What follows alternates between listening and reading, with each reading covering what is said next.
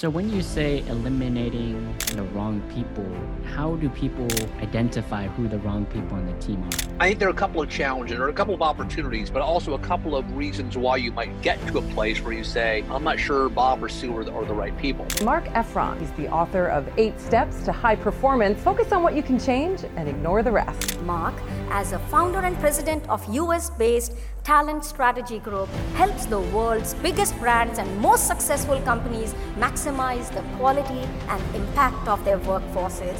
He is the author of the best-selling book, One-Page Talent Management. The founder and president of the Talent Strategy Group based in New York. He leads the firm's global consulting, education, executive search, and publishing business. Identifying what issues your current team has and what might prevent them from reaching greatness and having a tough conversation with them. Yeah, I think to your point around, if you get a sense that this person's just not the right fit, let's explore that conversation. So let's say you had that perception about me, then the sooner we have that conversation, the better. And that's a challenge for a lot of managers is, when you say I know one of your studies and, your research is in building high performing teams.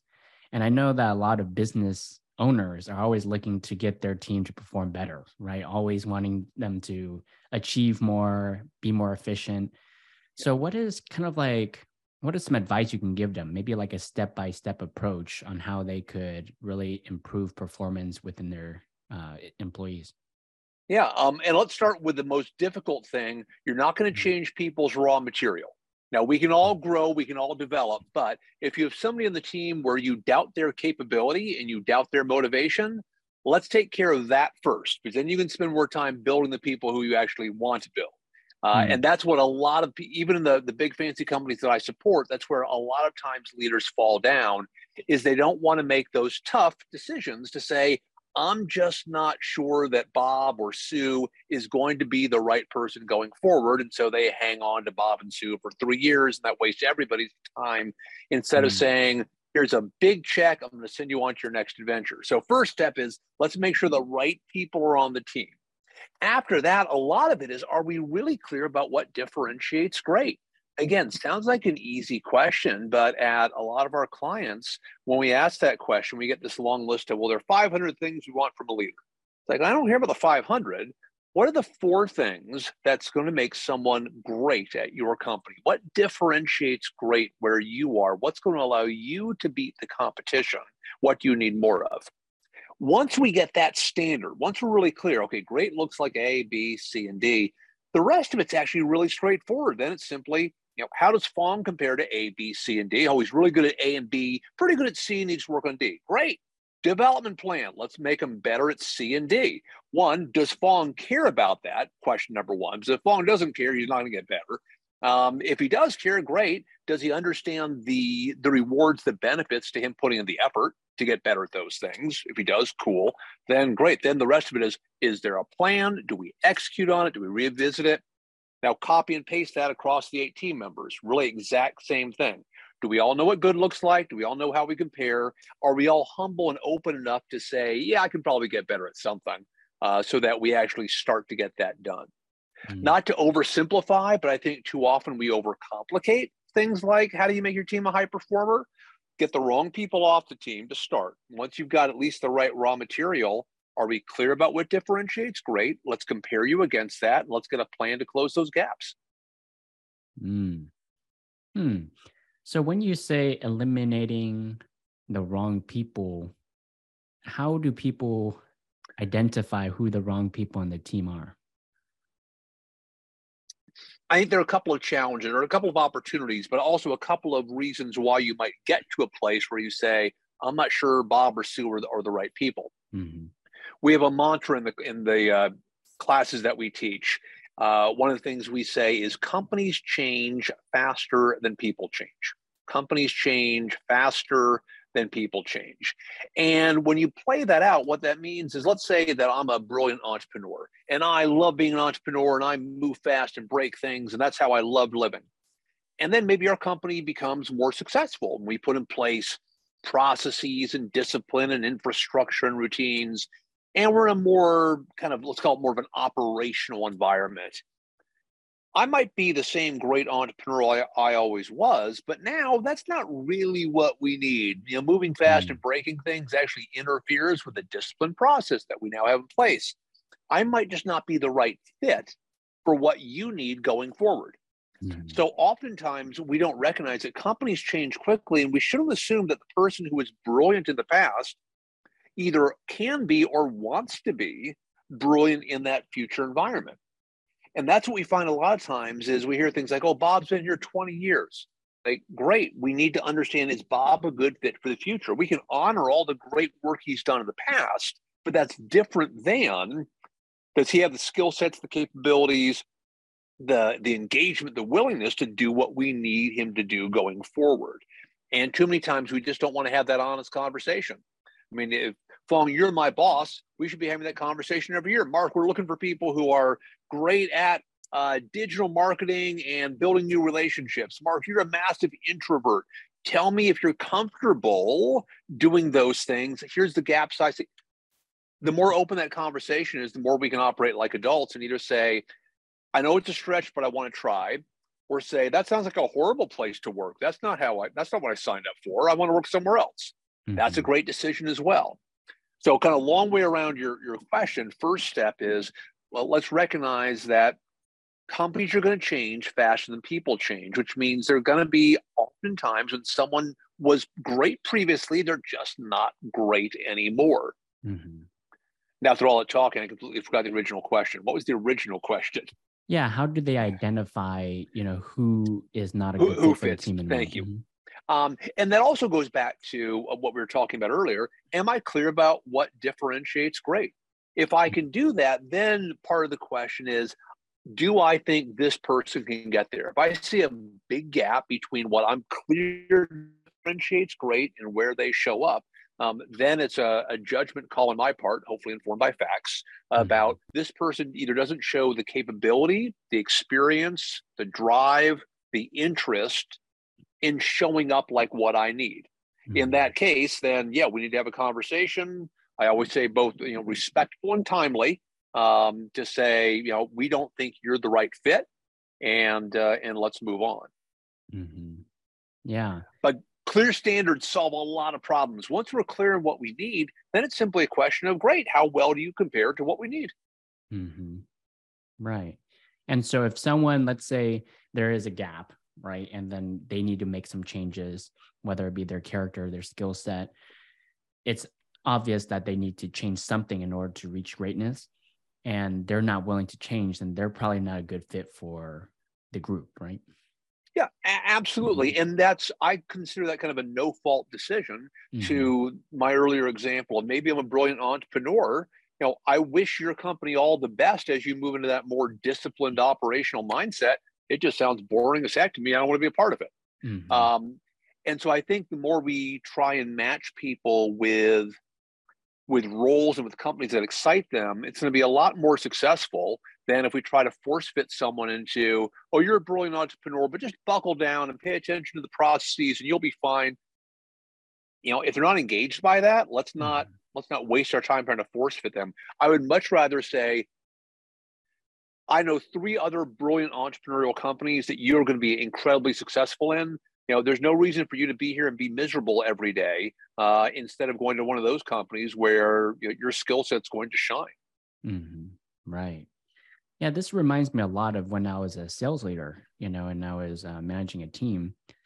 And one thing I learned really quickly was the importance of having foresight, and also, I don't know what the right word for it is, but being perceptive, being empathetic, really noticing the small things that could potentially be issues, and having tough conversations with them about it, And so, for example, when I was, I remember when I was a sales leader, there was this salesperson I had, and for some reason, I forgot the exact detail, but I remember feeling in my gut that this doesn't rub him the right way. He's not picking up what I'm putting down. And so instead of having a conversation with him about it, I just let it go. Maybe it was a lack of courage at that time. But then that night I had a dream that he quit. because of that issue. And I'm not even kidding you, Mark. The next morning, I received a text message from him saying that he quit. Oh, that's funny. I know. That's great. So it's like, that it kind of went to my consciousness or subconscious, but I didn't do anything about it. So is it kind of similar to what you're describing, is identifying what issues your current team has and what might prevent them from reaching greatness and having a tough conversation with them about it? Yeah, I think to your point around, if you get a sense that this person's just not the right fit, let's explore that conversation. So let's say you had that perception about me, then the sooner we have that conversation, the better. And that's a challenge for a lot of managers, is we don't want to jump on every little clue. But then you say, well, I won't talk to Mark about it now. It'll be fine. It'll be fine. And then, things might snowball downhill. And you think, yeah, it's been 3 months. Things aren't in a good place. It would have been really helpful to have that conversation before. There's nothing wrong. And to your point, the courage and the transparency, critical, is simply say, Mark, I noticed in that last sales meeting, you seemed really bored. And I don't know if you were just like distracted by something else, or this just isn't doing it for you. And I don't want to overreact to that one clue, but just let me know if there's anything going on that we should talk about. Kind of, again, no regret conversation, but I think a lot of managers don't want to overmanage. And, someone could respond to that. No, I'm good. I'm sorry. I woke up late that day and I was really tired. Cool. Or actually, I hate those meetings. Okay, let's talk about that. But to your point, that means transparency. And that means that managers need to feel comfortable having those conversations and recognizing, not every day is going to be somebody's best day, and not everything they do they might be in love with. Okay, great. Let's make sure that you're at least engaged with what matters, that if there's some blocker keeping you from performing well or engaging with the company, that we do our best to remove that. But you're only going to know if you ask. And especially for people who are maybe performing slightly below the level you want them to, too many managers just say, it's fine. Bob's fine. Yeah. It's a tough market. If I lose Bob, it's going to be a pain to replace him. He's fine. What you're saying is, I'm happy suboptimizing the performance of my business because I don't have the courage to have a conversation with Bob to see what's going on. And again, that's a human behavior. Humans are hardwired to avoid conflict, not to seek it. And so there's nothing natural about saying, I'm going to go have a difficult conversation and enjoy it. But your job is to say, yeah, I'm going to grit my teeth. This is going to suck. Let's go talk to Bob and see what's going on.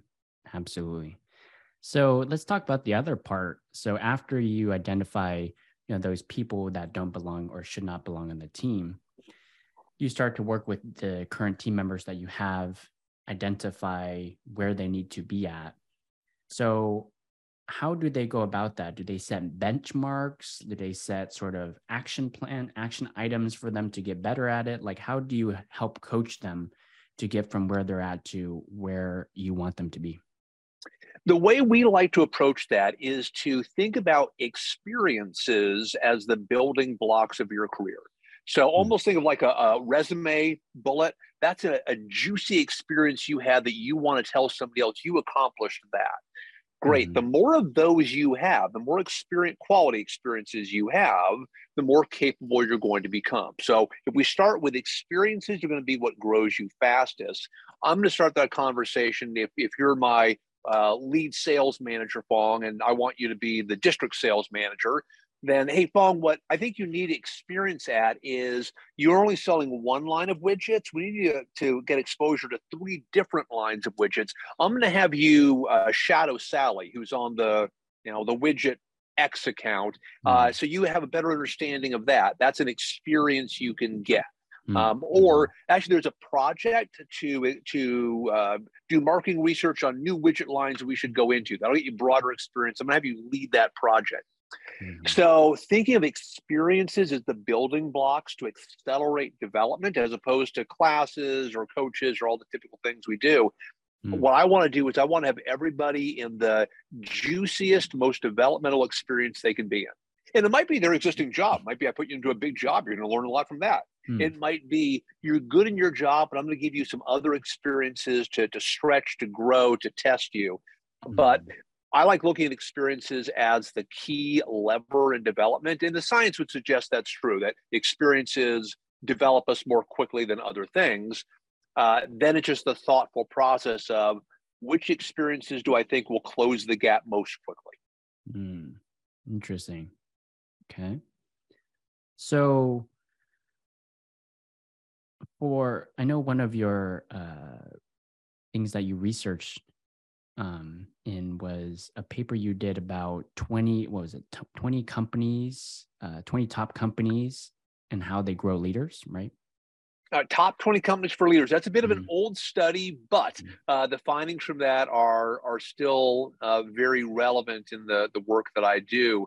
A lot of that came down to CEOs who truly believe that better quality talent delivers better results. Now, you might say, well, doesn't every CEO believe that better quality talent delivers better results? Well, if you look at the talent that you see in a lot of organizations, they can't believe that, or else they would have made some changes. So one differentiating factor of companies who build better leaders faster is the top woman or the top guy says, talent is our competitive advantage, and I'm going to make sure that we've got the best possible people in the most important roles. Secondly, there's clear accountability for doing that, meaning if I'm on your team, Phong, you're making sure that my team is better every single year. If I show up with the exact same team doing the exact same things next year, that's a fail. That doesn't work. So you want to understand, for me, how are you growing Susie and Shruti and Rajan, and what are you doing for these people to make them 10% better next year than they were this year? And if I do that well, I'm looked at as a really good manager, and I'll probably have more opportunities. And if I don't do it well, trajectory is probably going the other direction. And then finally, kind of the stuff closest to my heart or closest to the work that we do every day, the practices that those top 20 companies used, and top 20 meant that they grew faster and more successfully than all the other companies we compared them to. They had really simple talent practices. They didn't have the fanciest technology. They didn't have the fanciest design. In terms of assessing people, very simple practices. Their model for determining if you had high potential or not, simple. For setting goals, simple. For reviewing you, simple.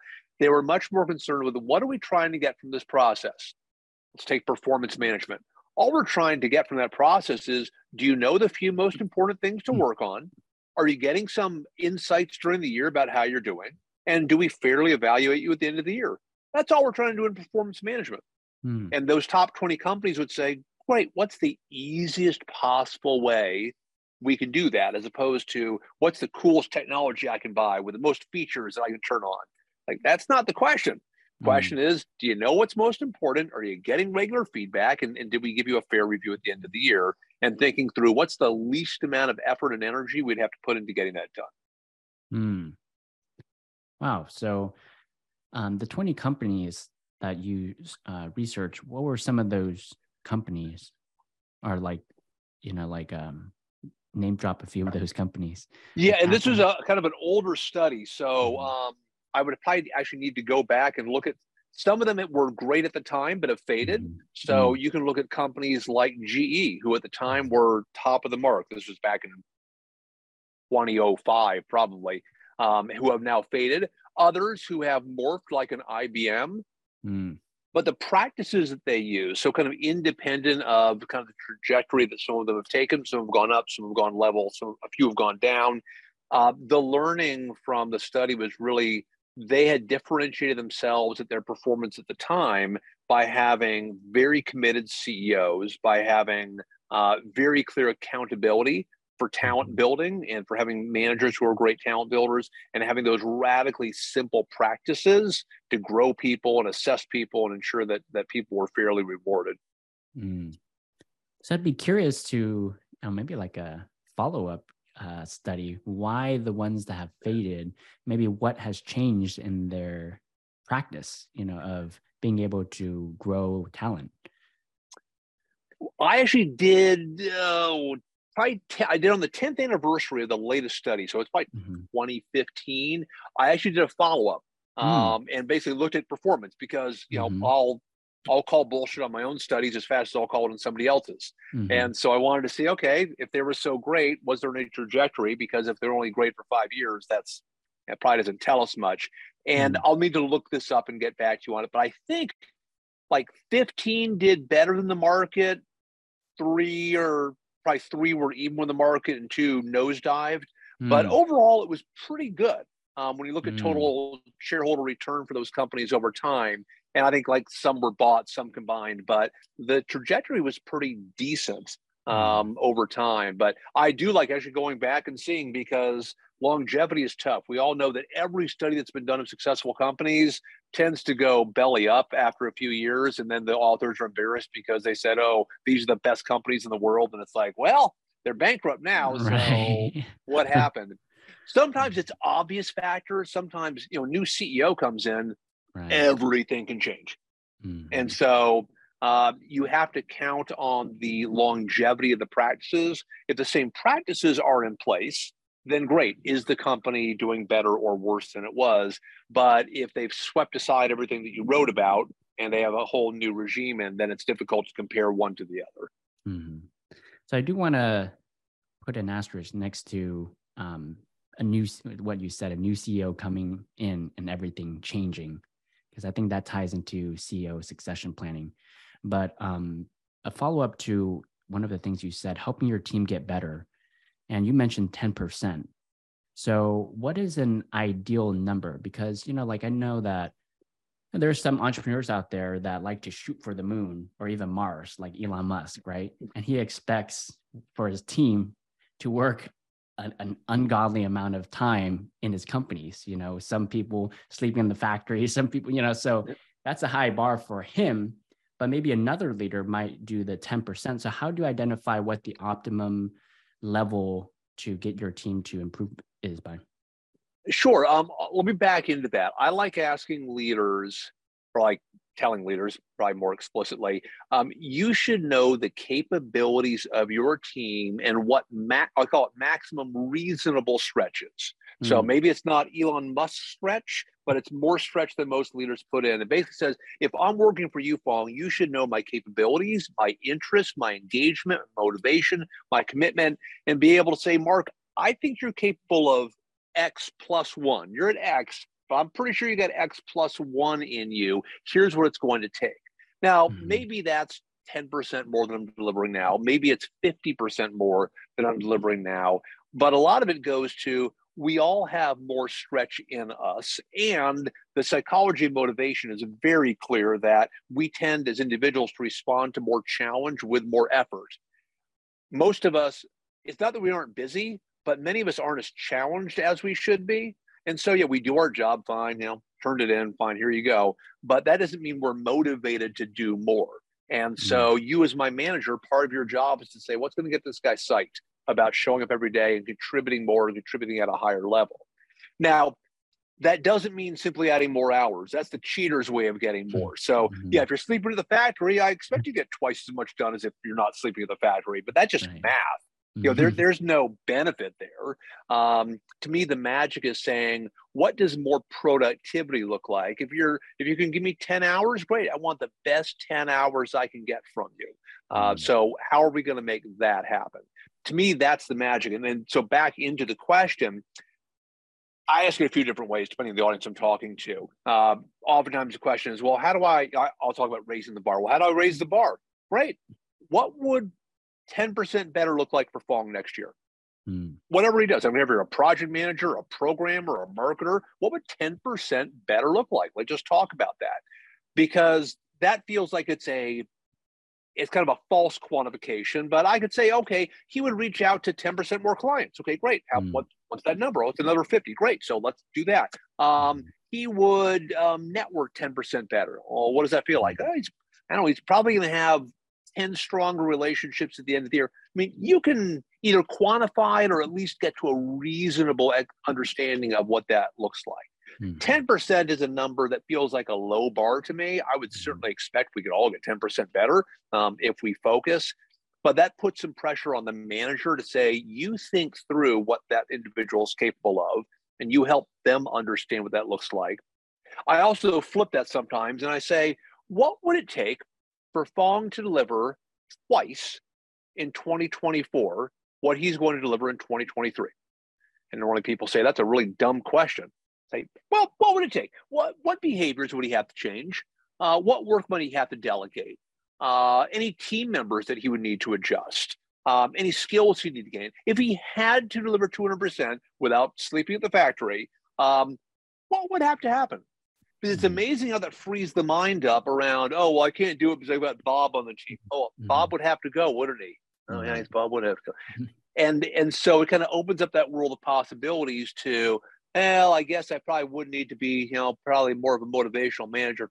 So it doesn't mean you have to do all those things, but it can really clarify your mind around, yeah, I guess even 125% more would be possible if I wanted to engage in all those things we just identified are actually possible.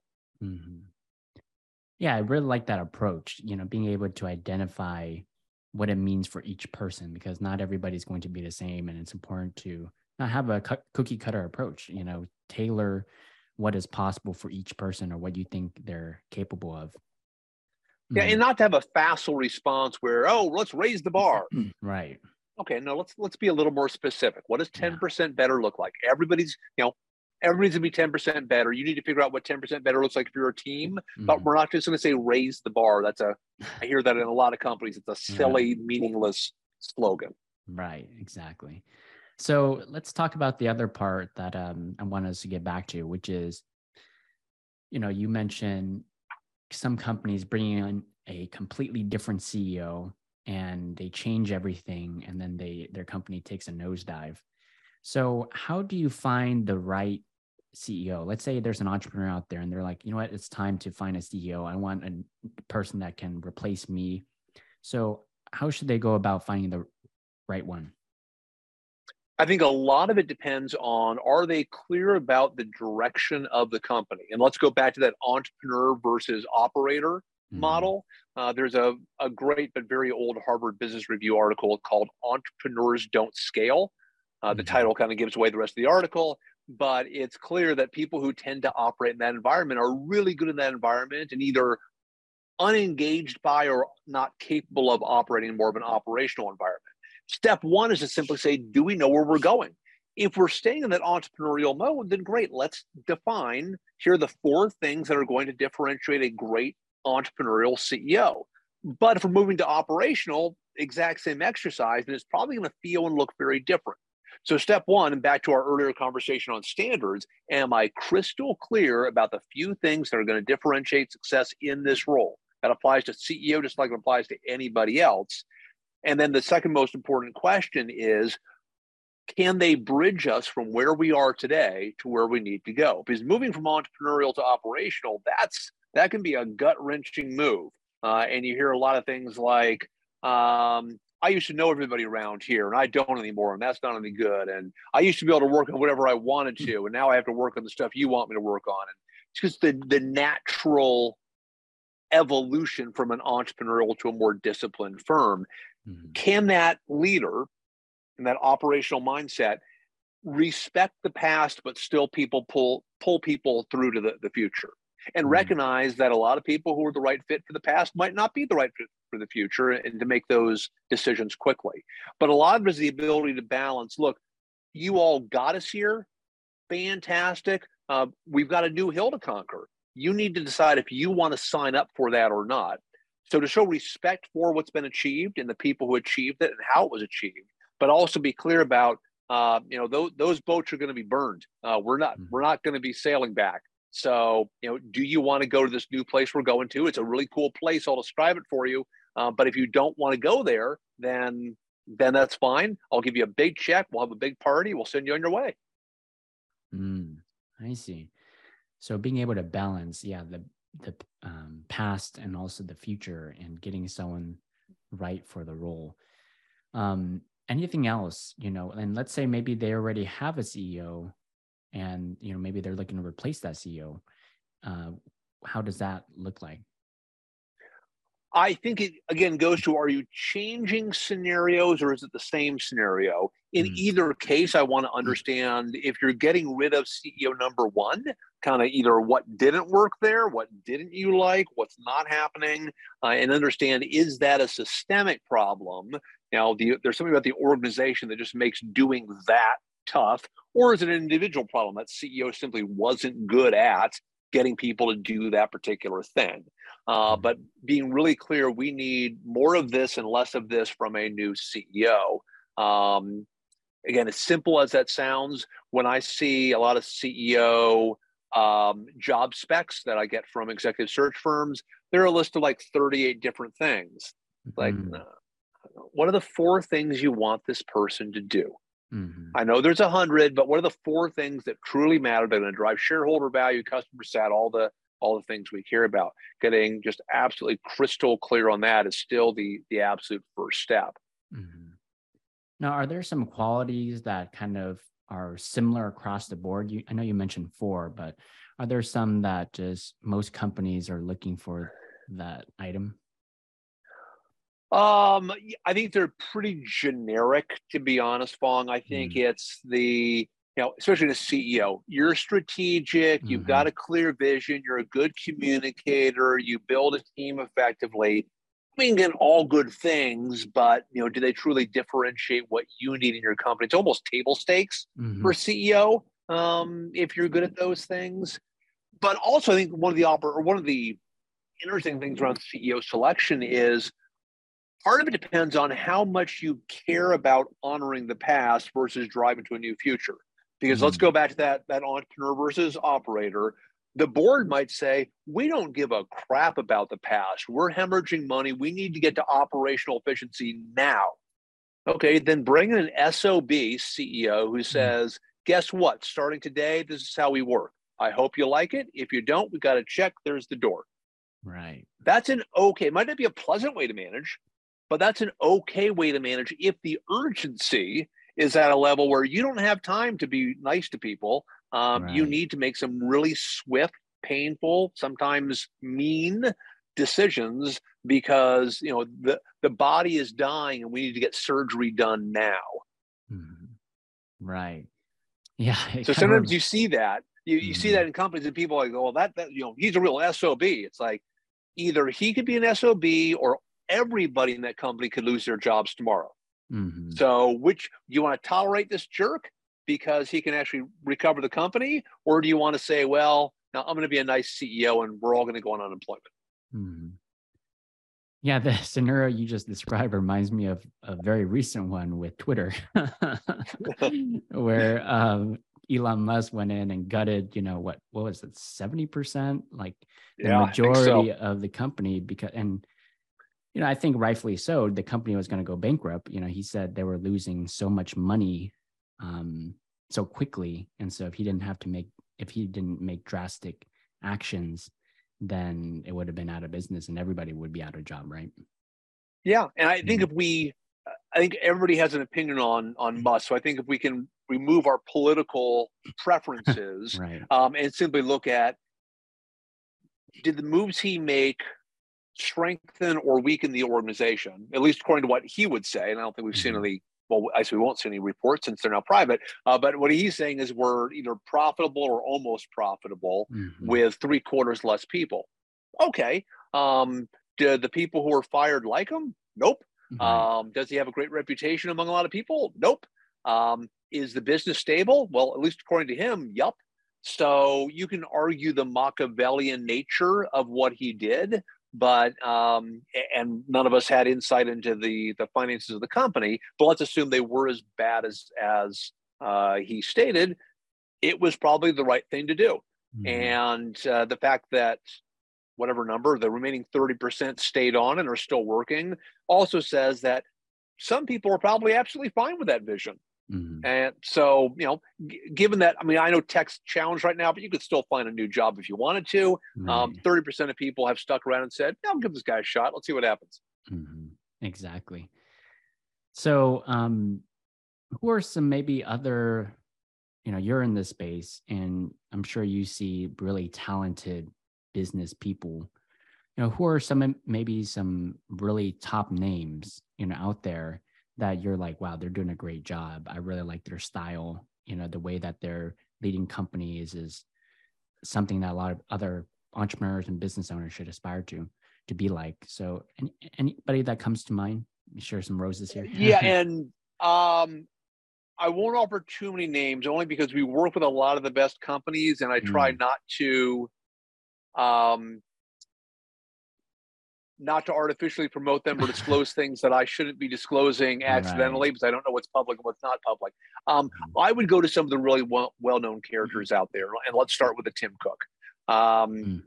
He has done an amazing job operationalizing Apple. I mean, the fact that they can produce that much product, distribute it in the way they have, stay, I'll call it moderately current, certainly not the bleeding edge of innovation, but at least moderately current on products, and maintain that over time is remarkable. So while I would love it if Apple could be a little more innovative and give me something, beyond 10-year-old, products, I do love the fact that the disciplined execution of moderate innovation over time has been fantastic. And I think that goes to, you have a, I don't know if ego-free, but ego-low individual who is focused on getting the job done with a minimum amount of drama and a minimum amount of calling attention to himself. That is an amazingly powerful quality in a CEO. Who says, he's probably very proud of who he is and what he does, but that's not going to be what he leads with. He doesn't care if he's on, front page of the Journal. He cares about what's next quarter's results and how do we get there in a drama-free way. I think you see some other leaders, and I'm not going to go to the bad ones, but who are more concerned with their image in the media, and oftentimes make company decisions based on their image. And then you start to see the company kind of whipsaw back and forth because they're managing according to the media's whims, as opposed to what's a disciplined execution style in your organization. A lot of my clients, I do a lot of work in the pharma industry. I see a lot of my pharma CEOs who really understand talent well. It's kind of back to the core of our discussion, who really get that high quality talent is going to differentiate how fast you can come up with these wonderful drugs that are helping people to live longer lives and less painful lives.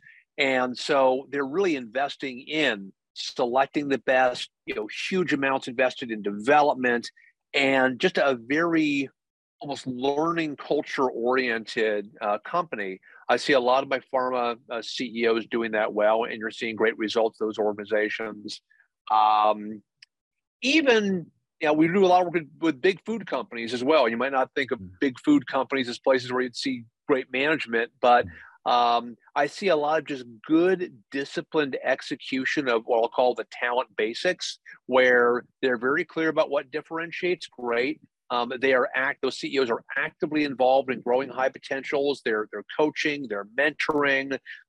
They hold their leaders accountable for growing great quality teams. So kind of the talent evangelist in them is very powerful, and they make sure that people in the company know how important that is. So I hesitate to call out a lot of individuals, but I do see across my client base CEOs who are very good at building and sustaining their companies because they're having a very exquisite focus on talent and the quality of talent in the organization. Wow. So with talent, I'm just thinking in interviews, and I'm sure that, many people might be thinking this way, is you go into an interview and then people are going to be putting on a performance, right? They're going to be putting on the best version of themselves. They're going to kind of inflate their accomplishments and achievements. And so how can leaders sniff through that and be able to identify top talent? More data, because you're absolutely right, Phong. If you cannot bullshit your way through a couple of interviews, you probably shouldn't be hired anyways. Right. But the problem is most of us are pretty good at bullshitting our way through a few interviews and not showing our weak sides and having practiced all the questions. I'm a big fan of assessments. Basically two assessments, or two types of assessments that will give you great data. One is cognitive, not necessarily raw intellectual horsepower, but how do you apply your cognitive power? And then personality, especially there's a an area called derailers. Derailers are basically parts of your personality that are turned up a little bit too high that are likely going to cause you to fail in your career.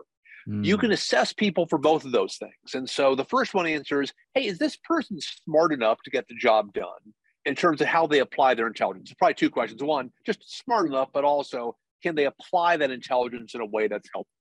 That's always helpful to know. But from a personality standpoint, understanding a couple of things. First, those derailers. We all have them. So we all have areas that show up when we're under stress, we aren't kind of controlling our behaviors well, that causes people to say, oh, I'm not sure I want to promote that person, or I don't really like working with them. You can identify a lot of that through a decent assessment. And it doesn't mean you don't hire someone because of it, but you might say, hey, Mark, we were looking at your derailer report. It shows you're actually really high on, there's a derailer called skeptical. Now, a little bit of skeptical is good. It means you don't believe everything everybody tells you, but turn that dial up to 11, and then you're picking on everybody's data in the meeting, and I don't know where Phong got that report from. I don't like that report at all. They're not a consultancy. And okay, now that dial's turned up too high, and you're just kind of a jerk in meetings, you might still think of it as I'm really sharp-eyed around bad data, but people don't want to work with you. They don't want to be led with you or led by you. They don't want to be on a team with you. You can find that out through an assessment.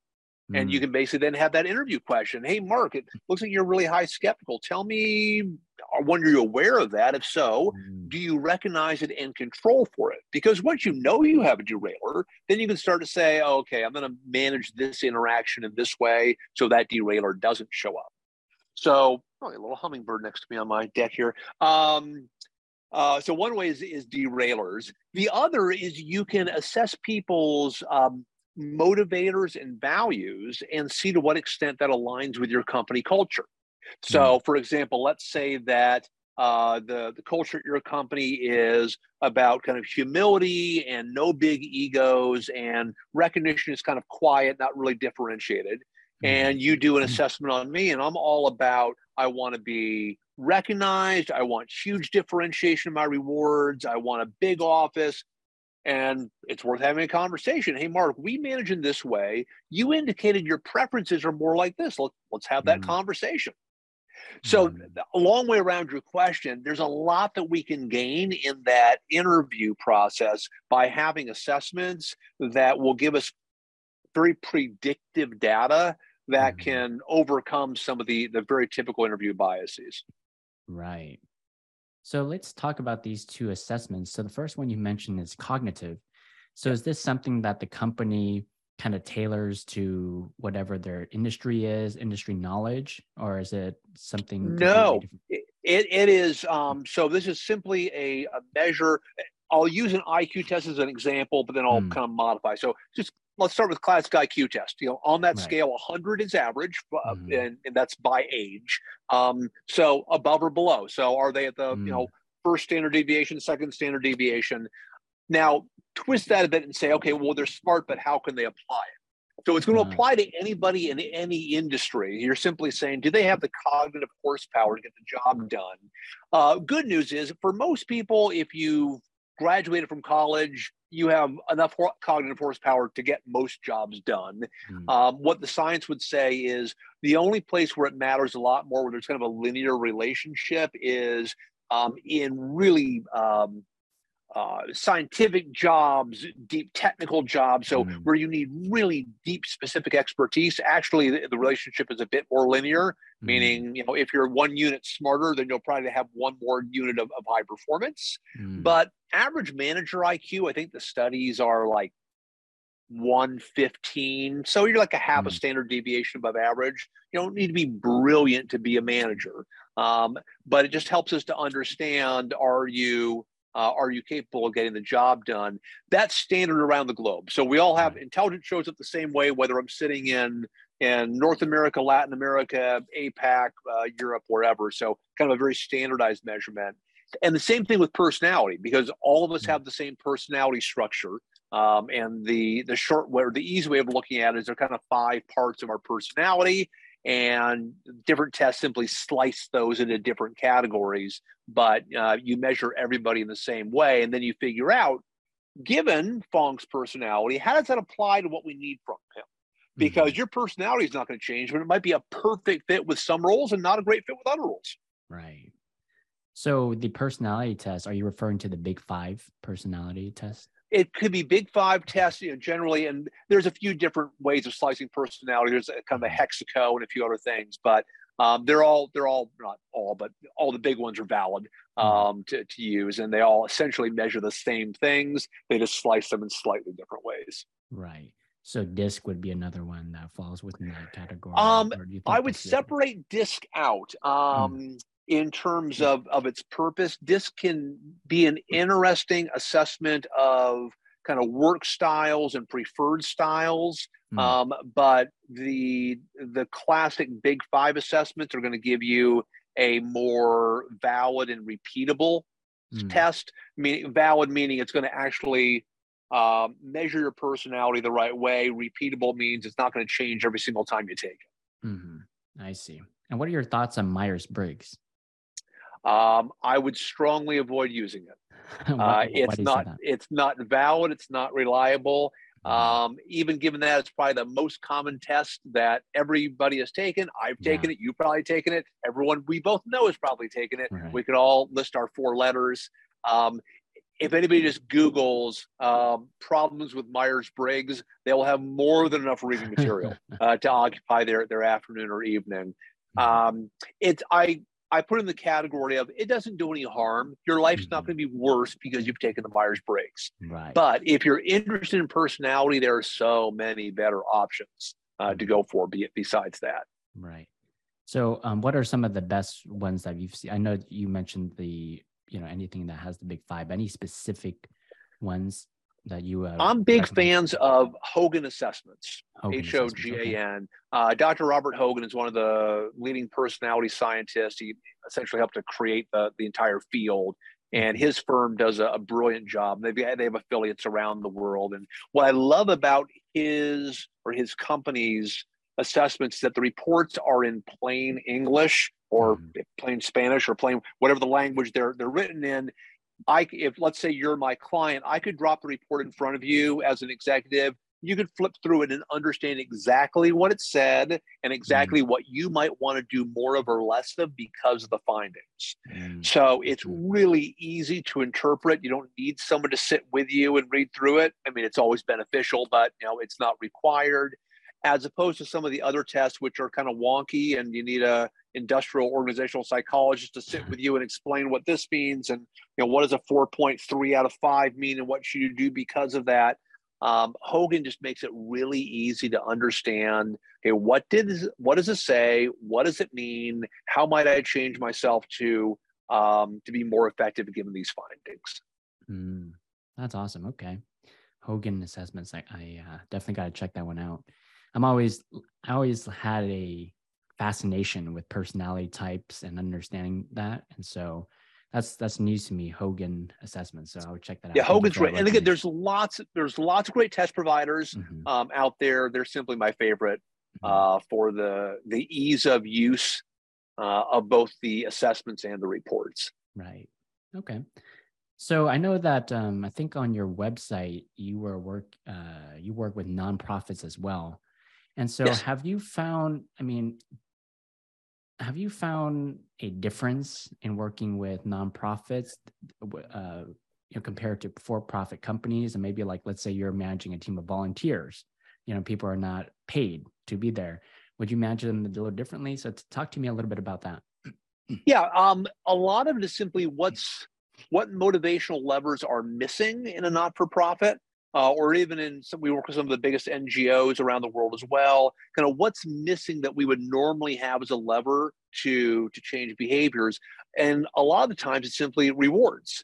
So if they're volunteers, or even if you're working at a big foundation, they might not pay bonuses. You might get a very nice salary, but that motivational difference of your bonus will go up or down doesn't exist anymore, and so that can remove both an incentive and a recognition for fairness of performance at the end of the year.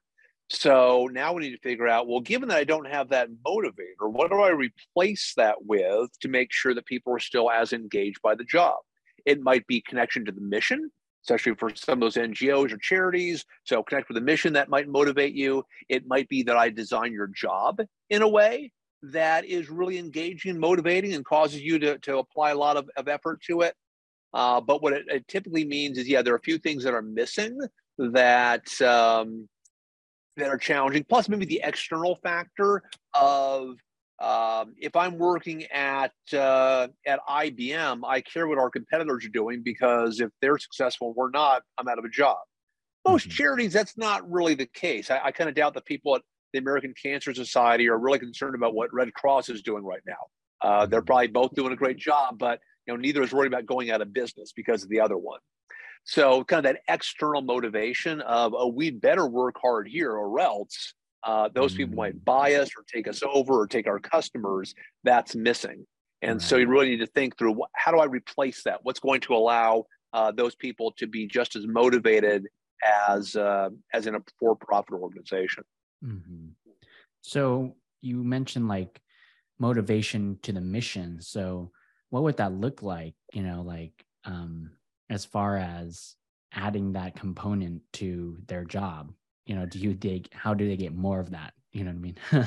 Yeah, I think a lot of it would be exposure to whoever your client base is. So I have no association with the American Cancer Society. I think that's right.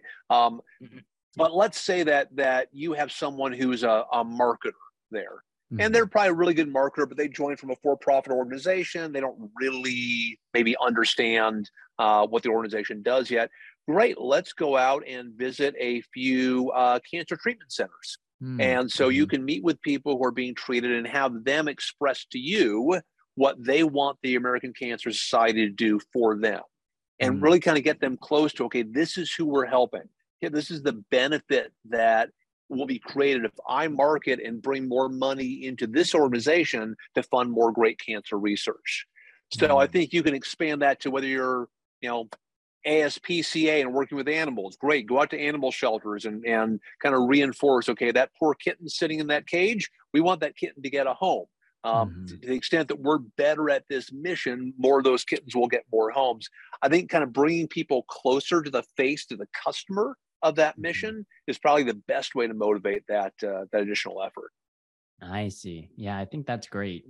They'll be able to see firsthand, and they'll probably pull on their heartstrings, while they're there, seeing the cancer patients, or, whatever customer or whatever population they're serving, and the impact that they can have from their work. So I love that idea.